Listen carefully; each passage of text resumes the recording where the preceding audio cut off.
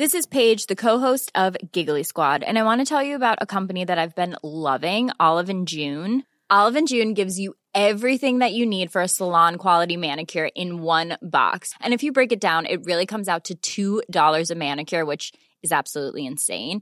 It's also so easy to get salon-worthy nails at home with Olive & June. The difference between how your nails used to look when you did them yourself and now with the Mani system is a complete game changer. The best thing about Olive & June, too, is it's a quick dry. Dries in about 1 minute, lasts for 5 days, and full coverage in up to 1 to 2 coats. Visit oliveandjune.com/perfectmani20 for 20% off your first system. That's oliveandjune.com/perfectmani20 for 20% off your first system. As New Zealand vintners prepare for their grape harvest, spare a thought for growers over the ditch.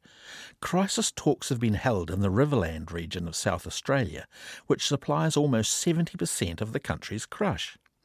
The growers, who mostly supply bulk wine producers, have also staged protests about the rock-bottom prices they've been getting for their fruit, and reports say many are throwing in the towel, leaving grapes on the ground, moving into pumpkins, or spraying their vines to stop them germinating. Our guest this week is Chris Archer, who works in both the Australian and New Zealand wine industries as a winemaker and consultant, and is co-owner of niche New Zealand-based wine company Joy. Chris, how serious is the situation for wine growers at the moment in Australia?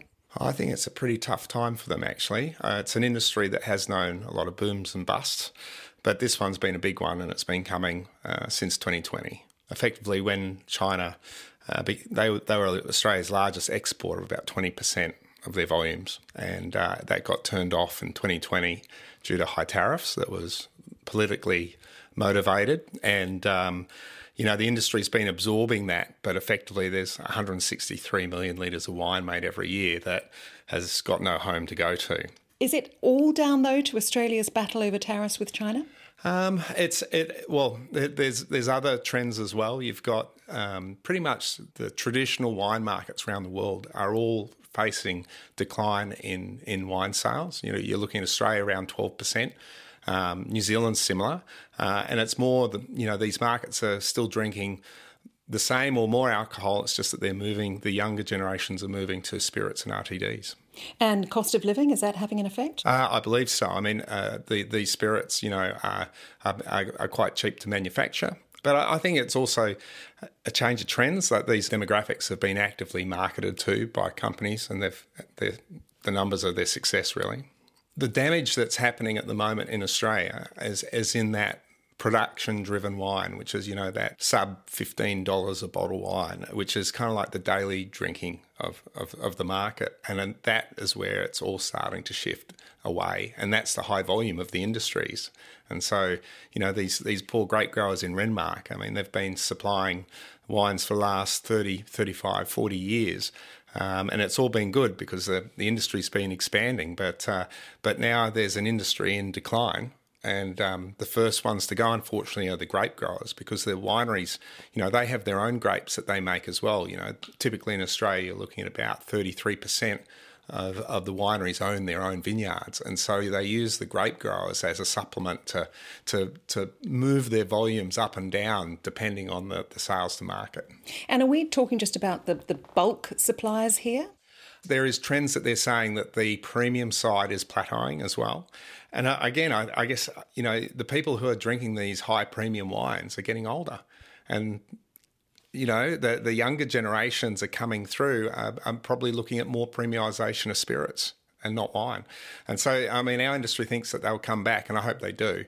But there's certainly going to be a rejig of the structure of the traditional wine business model. So what's the likelihood of New Zealand growers suffering the same fate as their Aussie counterparts? We've got a dominance in Sauvignon Blanc. It's 70% of our planted land area, and it's 80% of our volume. So we're a one-horse pony, effectively, and that makes us vulnerable. And we had a bit of a glitch, in 21 when we had, Marlborough had a 20% decrease in crop. what happened then is that we couldn't supply the markets that we'd fought for the last 20, 30 years.